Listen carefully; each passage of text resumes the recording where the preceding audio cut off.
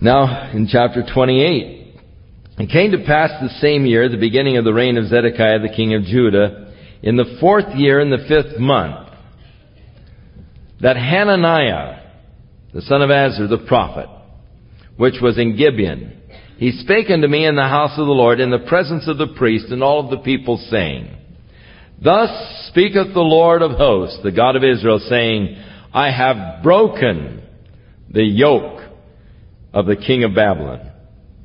Within 2 full years will I bring again into this place all the vessels of the Lord's house that Nebuchadnezzar the king of Babylon took away from this place and carried them to Babylon. Now this was the prophecy that Jeremiah had spoken against earlier. Those guys are saying 2 years it's all coming back. And so here's Jeremiah standing there, and this guy makes this prophecy. I will bring them again to this place, Jeconiah the son of Jehoiakim the king of Judah, with all of the captives of Judah that went into Babylon, saith the Lord, for I will break the yoke of the king of Babylon. And then Jeremiah the prophet said unto this false prophet Hananiah, in the presence of the priests and the people that stood there in the house of the Lord, Jeremiah said, All right, so be it. May the Lord do that, and perform your words which you've prophesied, to bring again the vessels of the Lord's house and all that is carried away captive from Babylon to this place. Nevertheless, hear thou now this word that I speak in your ears and in the ears of all the people. The prophets that have been before me and before thee of old prophesied both against many countries and against great kingdoms of war and evil and of pestilence. The prophet which prophesied of peace, when the word of the prophet shall come to pass, then shall that prophet be known, that the Lord hath truly sent him. Now, Jeremiah says, look, people prophesied before, and we'll believe you when we see the peace. When we see the things carried back, then we'll believe you. So this Hananiah, going one step further, took the yoke off of Jeremiah's neck, and he broke it. And Hananiah spake in the presence of all the people, saying, Thus saith the Lord, even so will I break the yoke of Nebuchadnezzar king of Babylon from the neck of all of the nations wherein the space of 2 full years. And the prophet Jeremiah went his way. And then the word of the Lord came to Jeremiah the prophet after Hananiah had broken the yoke from off of his neck. And he said, Go and tell Hananiah, saying, Thus saith the Lord, You have broken the yokes of wood, but you shall make for them yokes of iron. For thus saith the Lord of hosts, the God of Israel, I have put a yoke of iron upon the neck of all of these nations, that they may serve Nebuchadnezzar the king of Babylon, and they shall serve him, and I have given him the beast of the field also. Then said the prophet Jeremiah to Hananiah the prophet, Hear now, Hananiah, the Lord hath not sent thee, but you're making the people to trust in a lie. Therefore, thus saith the Lord, Behold, I will cast thee from off the face of the earth. This year you will die, because you have taught rebellion against the Lord. So Hananiah the prophet died within a month, actually, because this word came to Jeremiah in the 5th month. He died in 2 months. In the 7th month, Hananiah died. Now Jeremiah sent this letter, chapter 29, to those Jews that were in Babylon. And of course, this letter was sent to them. And one of the chief of the princes that was in Babylon was Daniel. So Daniel was the one, no doubt, that received this letter from Jeremiah.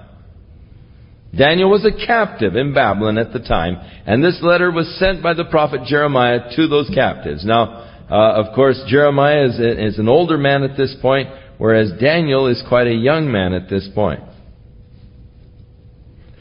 Now these are the words of the letter that Jeremiah the prophet sent from Jerusalem to the residue of the elders which were carried away captives, and to the priests and the prophets, and to all of the people whom Nebuchadnezzar had carried away captive from Jerusalem to Babylon.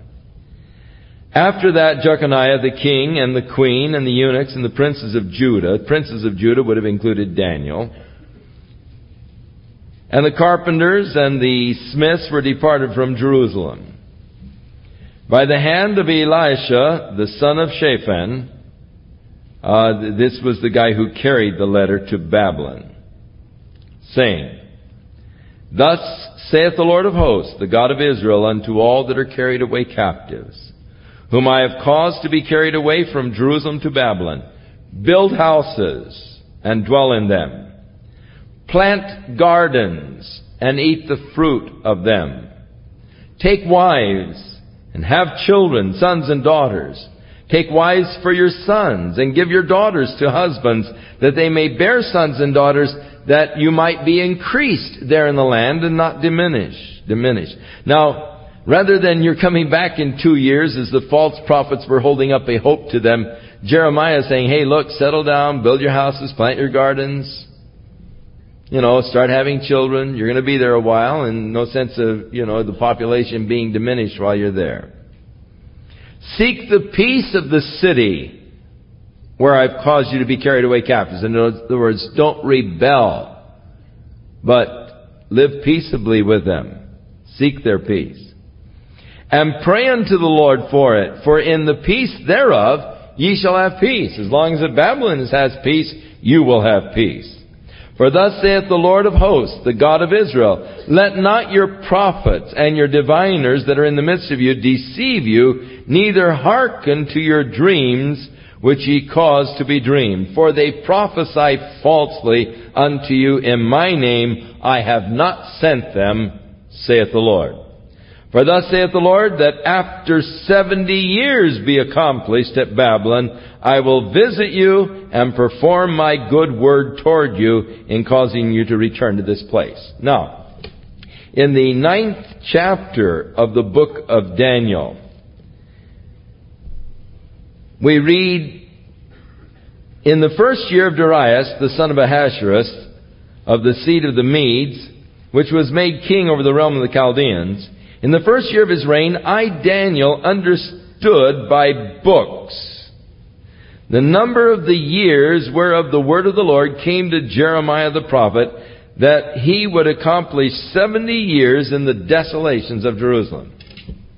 So Daniel's making a reference now to this letter that had been placed in the book form of the prophecies of Jeremiah. And having read them and understood by the prophecy of Jeremiah that the 70 years that were predicted of their Babylonian captivity were just about over, he began to seek the Lord.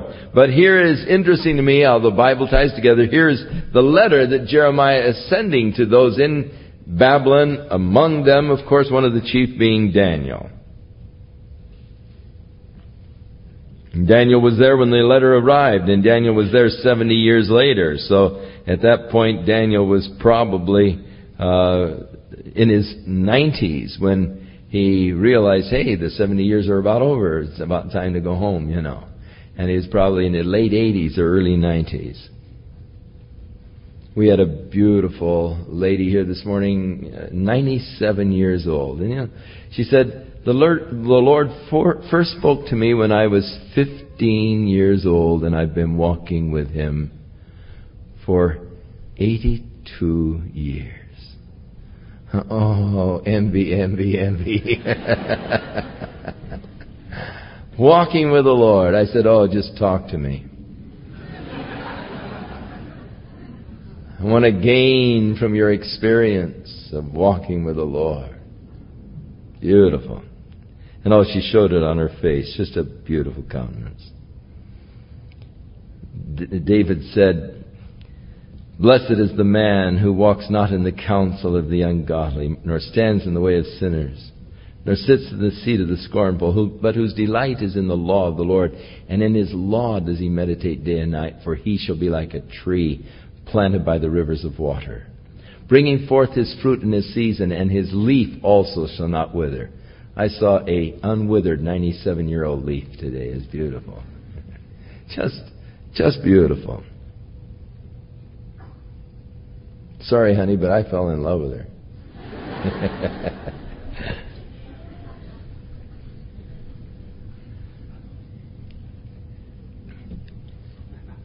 For thus saith the Lord, that after 70 years are accomplished at Babylon, I will visit you and perform my good word toward you in causing you to return to this place after 70 years. For I know the thoughts that I think toward you, saith the Lord. They are thoughts of peace and not of evil, to give you an expected end, or to bring you to a good end. Now, if you follow your own thoughts, if you rebel against the king of Babylon, then you're going to have a disastrous end. If you will obey me and follow my words, I'm thinking about you. I haven't forgotten you. I'm thinking about you. And my thoughts concerning you are those of peace. I'm desiring your peace. I'm not desiring evil for you. Now, I haven't forgotten you. So many times that we're in captivity or we're having great problems, we think, oh, God's forgotten me. God's not thinking of me anymore. Oh, that's not so. God is thinking of you. But God is always looking down at the end of the road. Our common mistake is that we are always looking for immediate advantage, immediate fulfillment. And we don't consider the end result or the consequences of the things that we are doing.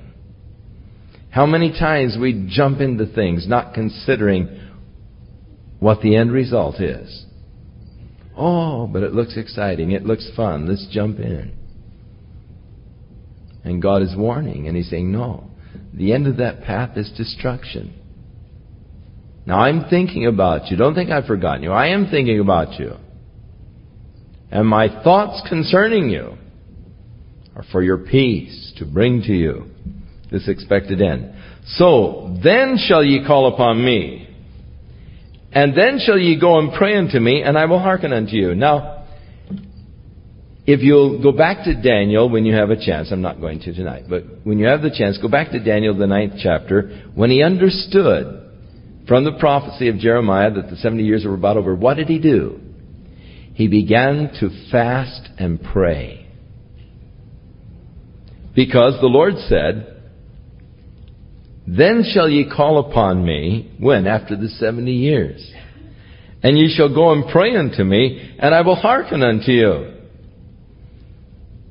So here's Daniel following the word of the Lord.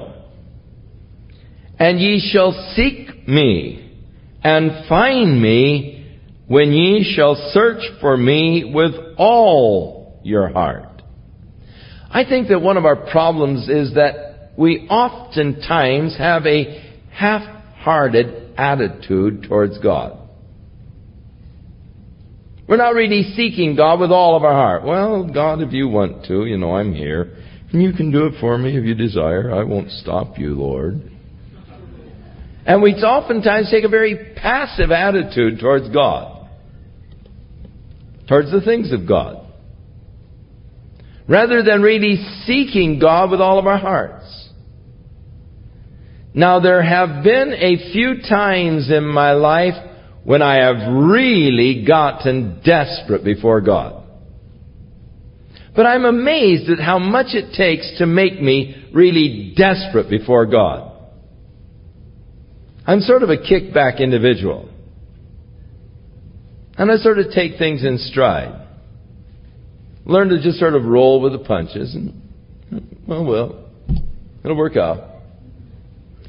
But there have been occasions where God really brought me to a place of real desperation where I can say, I really sought God with all my heart. One was in the sickness of our youngest daughter, who was the light of our life. God gave her as a special gift to us. Well, all of our children are special gifts. They're just beautiful, and we thank God for each one of them.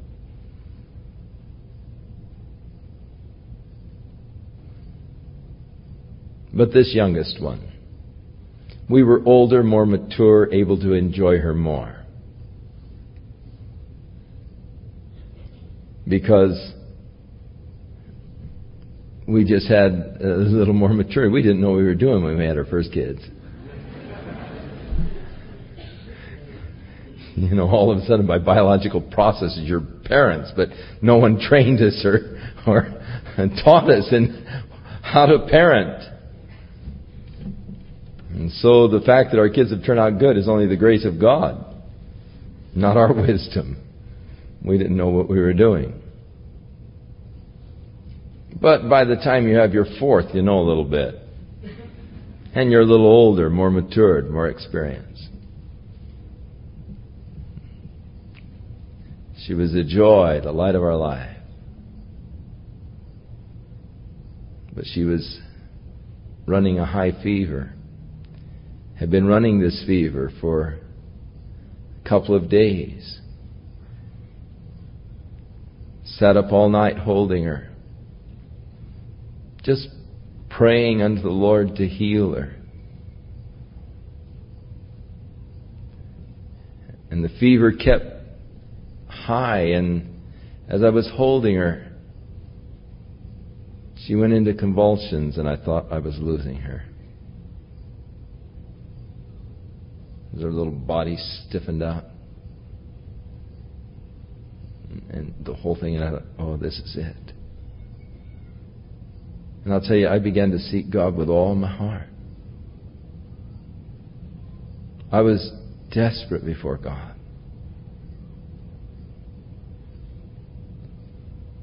And I said, God, you know that I treasure this little gal so highly. I would gladly lay down my life for her, Lord. I would much rather be sick than to see her sick. I would gladly, Lord, lay down my life for her. I love her so much. But yet, God, if it is your will and your purpose to take her to be with you, I give her to you, Lord. She's your child. But please, God, I would love to have her still. But I was seeking God with all my heart. My wife had called the doctor. We bundled her up and started rushing off to the doctor with her. But before we ever got to the doctor, she was completely healed. Fever was gone, and she was smiling, laughing, and back to her beautiful, cute little self again. And we got her in the doctor. She said, well, looks fine to me. He said to Kay, how long since you've had a tetanus shot? She said, I don't know. He says, well, no use wasting time. We'll give you a tetanus shot while you're here, Kay got the shot.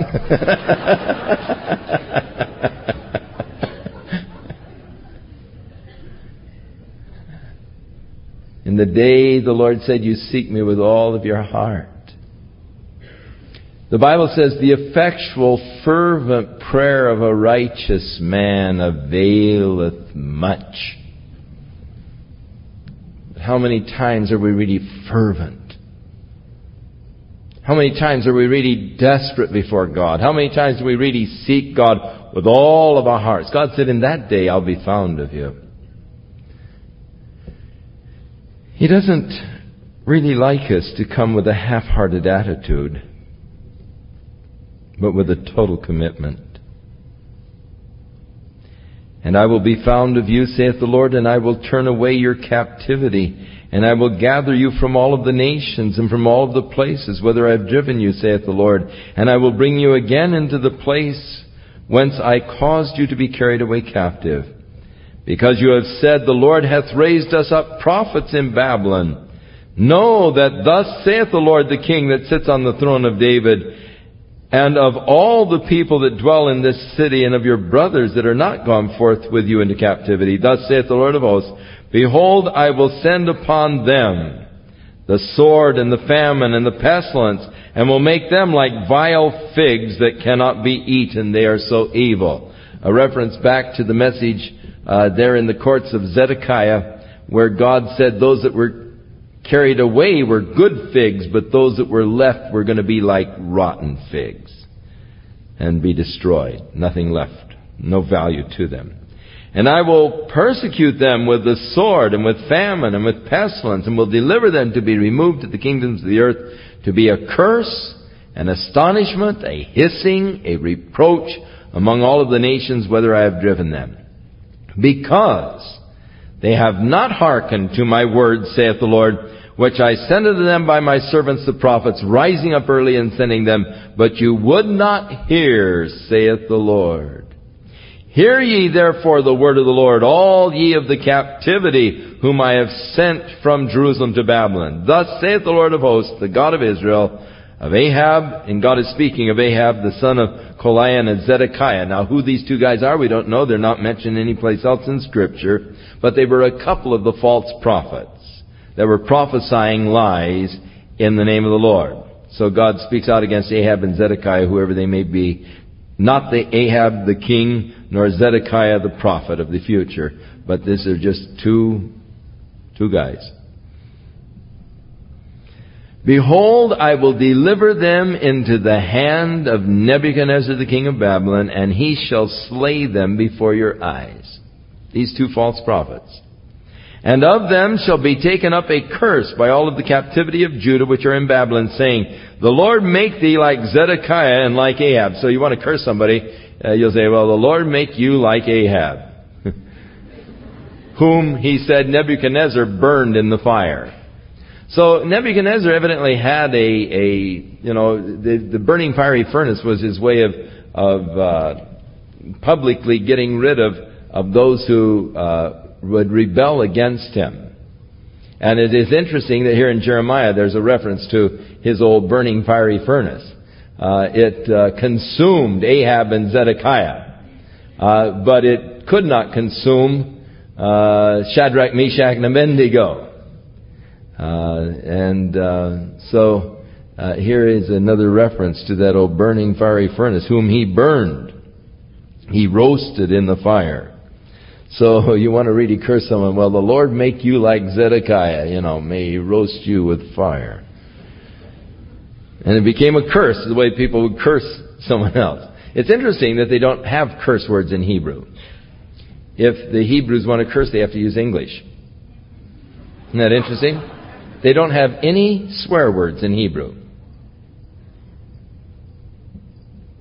We were told that, and we were sort of surprised by that. And we went to the Hadassah Hospital on Mount Scopus one night. And we were standing there in the room, and there was this Jewish doctor there, and he was cursing in English. And I turned to Kay and I said, hey, I guess it's true. They don't have any swear words in Hebrew. He has to use English. And he looked up and he was quite embarrassed, and sort of, But they don't have any swear words in Hebrew, which I think is rather beautiful. And so they have to use English to swear. Or some other language. But no, they can't swear in Hebrew. They just don't have any. But they could say, the Lord make you like Zedekiah, and that's about the worst thing you can say to a guy. God roast you with fire. Because they have committed villainy in Israel. And they've committed adultery with their neighbors' wives. So here he's telling the sins of these two guys. They've spoken lying words in my name. God's just revealing the cause against these guys. They're villainous. They're adulterers. And they're speaking lies in God's name, which I've not commanded them. Even I know and am a witness, saith the Lord. Wow, that's heavy duty. God says, hey, I'm witnessing. I know what they're doing. Jesus said over and over to the churches, I know thy works. I know what's going on. When God starts bearing witness against you, you're in big trouble.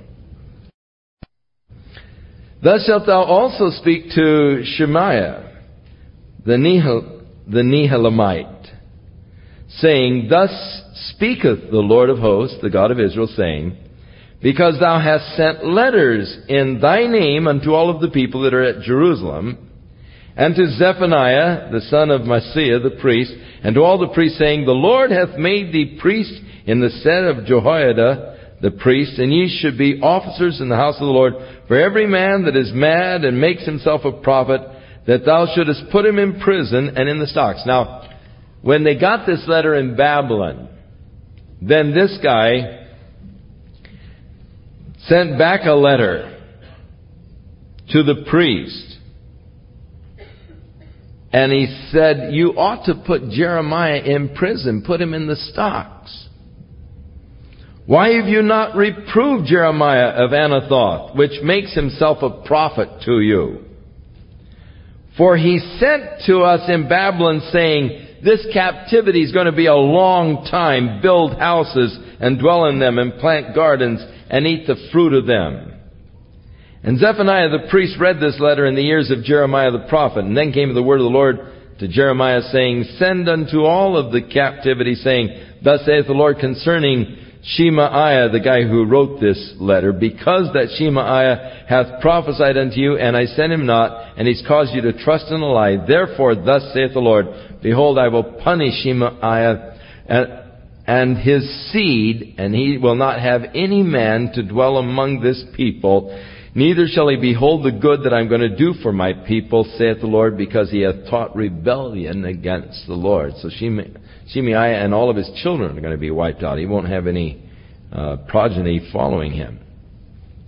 Now as we get into chapter 30, we enter into the future in these next 4 chapters. And this is now writing of the Great Tribulation period, which is yet future. This is writing about this period of time, the final 7 years, in which God is going to be dealing with the nation Israel. For 77s were determined upon the nation Israel, of which 69 were fulfilled when Christ the Messiah came. Leaving 1 7-year cycle yet to be fulfilled, which is yet future, which Jesus spoke to his disciples as being fulfilled during the time when the Antichrist will be upon the earth. Now here in Jeremiah, he speaks of this final 7-year period of God's dealing when he draws the Jews back into the land and he begins to deal with them. And thus we are in yet future events of this final 7 years. It is called here in Jeremiah the time of Jacob's trouble. And so it is the word that came to Jeremiah from the Lord, saying, thus speaks the Lord God of Israel, saying, write thee all of the words that I have spoken unto you in a book. For lo, the days come, saith the Lord, that I will bring again the captivity of my people Israel and Judah, saith the Lord, and I will cause them to return to the land that I gave to their fathers, and they shall possess it. And it's talking about the present regathering that you see in the nation of Israel. Not the regathering from the Babylonian captivity. And if you notice the very last verse of chapter 30, and the very end of the verse, it said, in the latter days you will understand it, or you'll consider it. You'll be able to understand this in the last days. So write it in the book. In the last days, this will be understood. So as we see the nation Israel being regathered into the land, we can begin to understand now the words of this particular prophecy. Now these are the words that the Lord spake concerning Israel and concerning Judah. For thus saith the Lord, we have heard a voice of trembling, of fear, and not of peace. And of course the land hasn't really experienced peace since they've been regathered. And the people are beginning to live in fear. Quite an article in the paper the other day concerning the children from Kiryat Shmona. And the fear that they have of these Russian Katyusha rockets that are raining down upon them. Ask ye now and see whether a man doth travail with child. Does a man travail? Does a man go through labor? Why do I see in every man with his hands on his loins like a woman who is in travail, and all of their faces are turned into paleness? And so he sees really the anguish that is upon the men of Israel. Alas, for that day is great, so that none is like it. It is even the time of Jacob's trouble, but he shall be saved out of it. So God promises that he is going to save the people out of it. For it shall come to pass in that day, saith the Lord of hosts, that I will break his yoke from off thy neck, and will burst thy bonds, and strangers shall no more serve themselves of him. But they shall serve the Lord their God, and David their king, whom I will raise up unto them. So God is going to break the yoke of the Antichrist and of the oppression as Jesus comes again. And they will serve the Lord their God, and David, Christ, after the seed of David, the branch out of the stem of Jesse, will be the king upon the throne of David, to order it and to establish it in righteousness and in judgment, whom I will raise up, God says, unto them. Therefore, fear thou not, O my servant Jacob, saith the Lord. Neither be dismayed, O Israel, for lo, I will save thee from afar, and thy seed from the land of their captivity. And Jacob shall return, and shall be in rest, and be quiet, and none will make him afraid. This is when Jesus comes again. Then shall he gather together his elect from the four corners of the world. And Israel would be brought back and recognize Jesus and acknowledge him and serve him. For I am with thee, saith the Lord, to save thee. For all of Israel shall be saved, as saith the Scripture. For a deliverer shall come out of Zion to turn the hearts of the children of their fathers, when Jesus comes again. Though I make a full end of all of the nations where I have scattered thee, yet will I not make a full end of thee, but I will correct thee in measure, and will not leave thee altogether unpunished. You're going to be punished, but you're not going to be destroyed. For thus saith the Lord, thy bruise is incurable, and thy wound is grievous. There is none to plead thy cause, that you may be bound up. And you have no healing medicines. All of your lovers have forgotten thee. They do not seek you. For I have wounded thee with the wound of an enemy, and with the chastisement of a cruel one, for the multitude of thine iniquity, because thy sins were increased. Why do you cry for your affliction? Your sorrow is incurable for the multitude of your iniquities, because your sins were increased. I have done this unto you.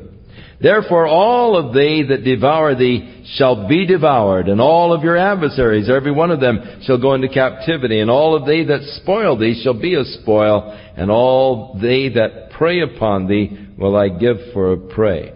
Now you remember Jesus said in Matthew's Gospel, when he returns again, when the Son of Man comes in his kingdom, then shall he gather together the nations for judgment. And he will separate them as a shepherd separates the sheep from the goats. And he will say to those on his right hand, come, ye blessed of the Father, inherit the kingdom that was prepared from the foundations of the earth. Enter into the joy of your Lord. For I was hungry, and you fed me, thirsty, and you gave me to drink, naked, and you clothed me, in prison, and sick, and you visited me. And to those on his left he'll say, depart from me, ye workers of iniquity, into everlasting judgment, or into Gehenna, which was prepared for Satan and his angels. For I was hungry, and you did not feed me, thirsty, you did not give me to drink, naked, you did not clothe me. Lord, when did we see you hungry? When did we see you naked? When did we see you in these conditions? And he said, inasmuch as you did it not unto my brethren, the least of my brethren, you did it not to me. And Jesus is talking about the Jews and the treatment of the nations of the Jews.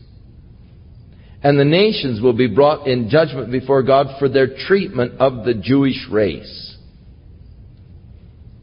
That is why it is so important for us to maintain a strong pro-Israel position as a nation. God is going to judge the nations for their treatment of his brothers, Jesus' brothers, that is the Jewish nation. So here, God is saying the same thing through Jeremiah. That he will bring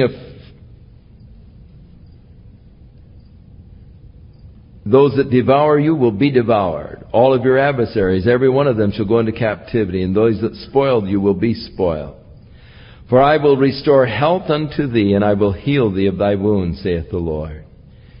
Because they called thee an outcast, saying, This is Zion, whom no man seeks after. Thus saith the Lord, Behold, I will bring again the captivity of Jacob's tents, and have mercy on his dwelling places, and the city shall be built upon her own heap. And the city of Jerusalem has been built over the heaps of the past ruins. And the palace shall remain after the manner thereof. And out of them shall proceed thanksgiving and the voice of them that make merry. And I will multiply them, and they shall not be few. And I will also glorify them, and they shall not be small. Their children also shall be as they were before, and their congregation shall be established before me, and I will punish those that oppress them. The glorious restoration of the nation Israel. Now, there are Bible teachers today who deny this aspect of biblical truth. It is unfortunate, but there are many ministers who have been deceived into an anti-Semitic position. And I get tracts and all, letters from people with these tracts on anti-Semitism because they know my pro-Israel position. And they say God is through with the nation Israel. The church is now spiritual Israel. All of the promises that God gave to Israel now apply to the church, and the church is now spiritual Israel, and God is through and forever finished with the nation Israel. As a people, they are over, they had their chance, they ruined their chance, God has cast them out forever, they're gone, that's the end of it. No, not so. These people are not scholars of the Old Testament. If they would read the Old Testament, they would realize that God is making these promises to the nation Israel, to the seed of Jacob, and they do not and cannot apply to the church even in a spiritual way.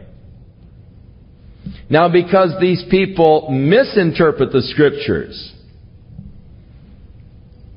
and have such a lack of understanding of the Old Testament prophecies, they then make the second error and say that the church is going to go through the Great Tribulation. Because in the Great Tribulation, God speaks of the saints. God speaks of the elect. And thus, if there are saints and elect in the Great Tribulation, they must be the church. Because God is through with Israel. And those promises and all that applied to Israel are now all applicable to the church. Therefore, the other things that were applicable to Israel would also be applicable to the church, and thus they see the church in the Great Tribulation. But it's only because of the spiritualizing of the church to become spiritual Israel and declaring that God is through once and forever with the nation Israel, the seed of Jacob. That is contrary to all of the prophecies. As Peter spoke, how that God spoke in all of the Scriptures, he said, of the final restitution. Peter makes reference to how God in all of the Scriptures spoke of that day when the final restitution of the nation Israel, of all things, to the nation Israel. But these men either willfully or ignorantly overlook this fact, and thus they fall into that tragic error of saying, well, the church is in the Great Tribulation. Because look, here it speaks about the saints. What does it say about the saints? It says, and the beast will make war against the saints and overcome them.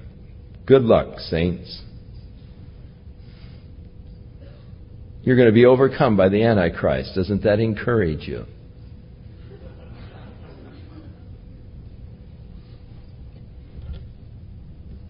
In Daniel, it speaks about the little horn, the Antichrist, who makes war against the saints and prevails against them. Congratulations, saints. Antichrist is going to wipe you out. No. Don't you believe that?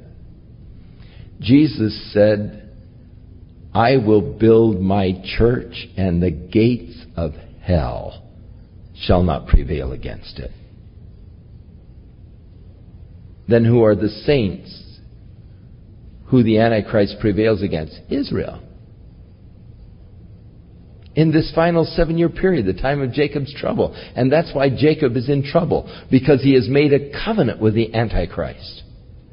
So anxious are they to rebuild their temple, when the European leader comes along and says, look, we'll help you to rebuild your temple. After all, you've eliminated Russia and given us now this great rise to power, and so we'd like to show you a favor, and we'll just put a wall along here, and we'll separate the Dome of the Rock Mosque from this area here, and go ahead and build your temple right here. And they will begin to worship this man as the Messiah. But after 3.5 years, he'll come to this temple, and he's going to stand in the Holy of Holies, and he's going to say, all right, that's enough. Stop the prayers, the sacrifices. I am God. You must now worship me as God. And the people are going to flee down to the area of Jordan, Transjordan, into the area of Petra, where God is going to preserve them. The Antichrist is going to send out an army after them. The earth is going to open up and swallow the army of the Antichrist. And then he is going to just make war against the remnant of the Jews that are still in the land, eradicating them. Time of Jacob's trouble. But then deliverance is coming.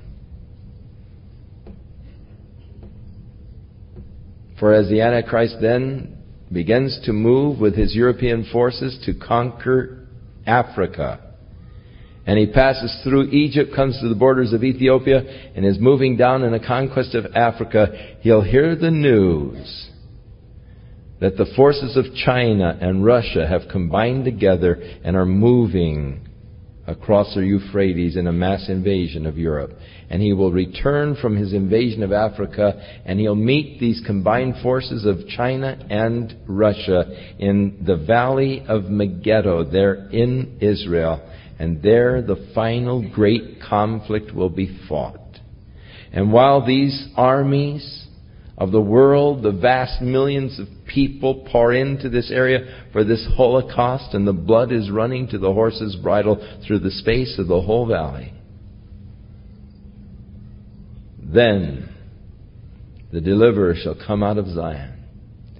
Behold, he comes with 10,000s of his saints, and he sets his foot upon the Mount of Olives, which perpetrates an earthquake that splits the Mount of Olives in two, one part towards the north and one part towards the south, forming a new valley down to the Dead Sea area. And underground springs will be opened up, and a river will come gushing out from Jerusalem and flow on down towards the Dead Sea. A part of it will branch off and go to the Mediterranean. And when the waters come into the Dead Sea will no longer become a Dead Sea, but will become alive and active, and they'll begin to have a fishing industry in the area of the Dead Sea. And En-Gedi will be a place of drying fishers' nets.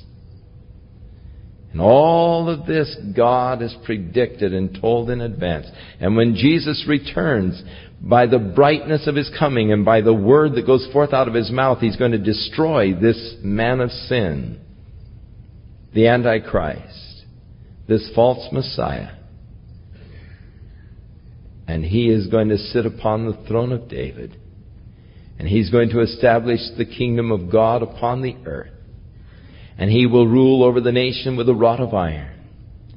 And he has said to those who overcome that they shall rule and reign with him over the nations.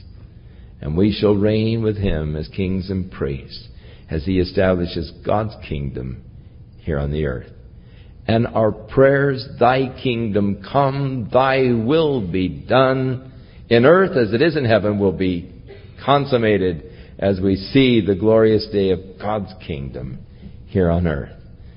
And they will beat their swords into plowshares and their spears into pruning hooks, and they will study war no more. And the lion will eat grass with the oxen, and the wolf and the lamb will lie down together, and a little child will lead lion around by its mane. For there will be no more wars, there will be no more violence in God's kingdom, but it will be a kingdom of righteousness and joy and peace.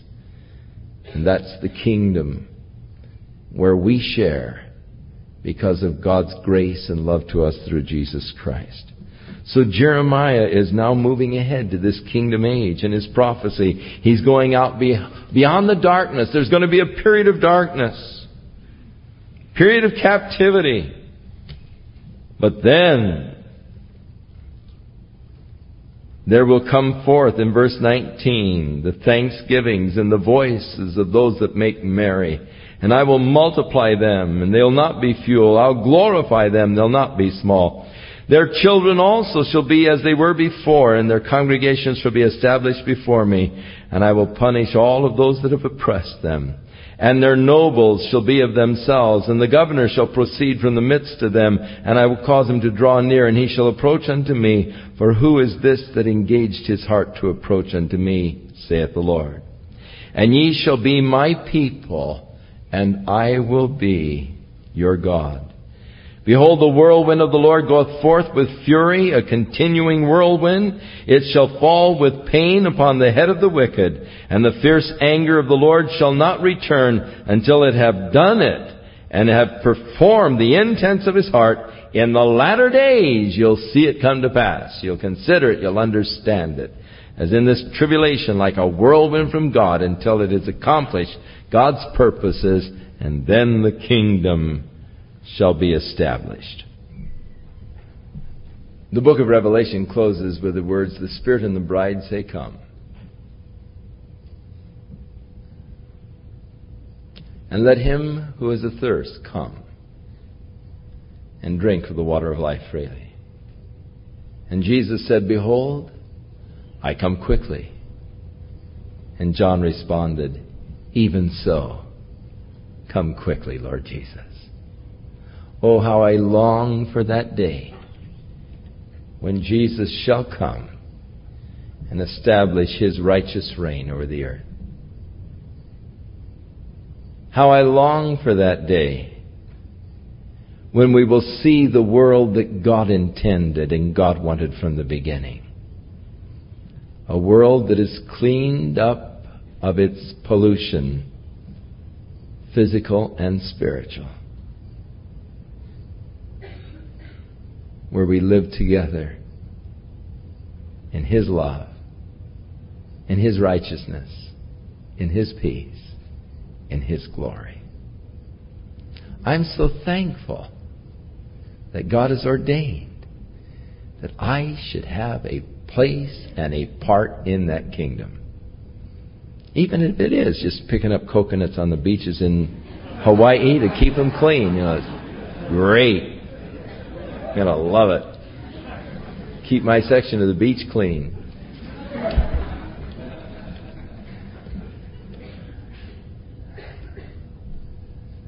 May the Lord cause his word to be established in each of your hearts and lives. And may you grow in grace and in knowledge of him.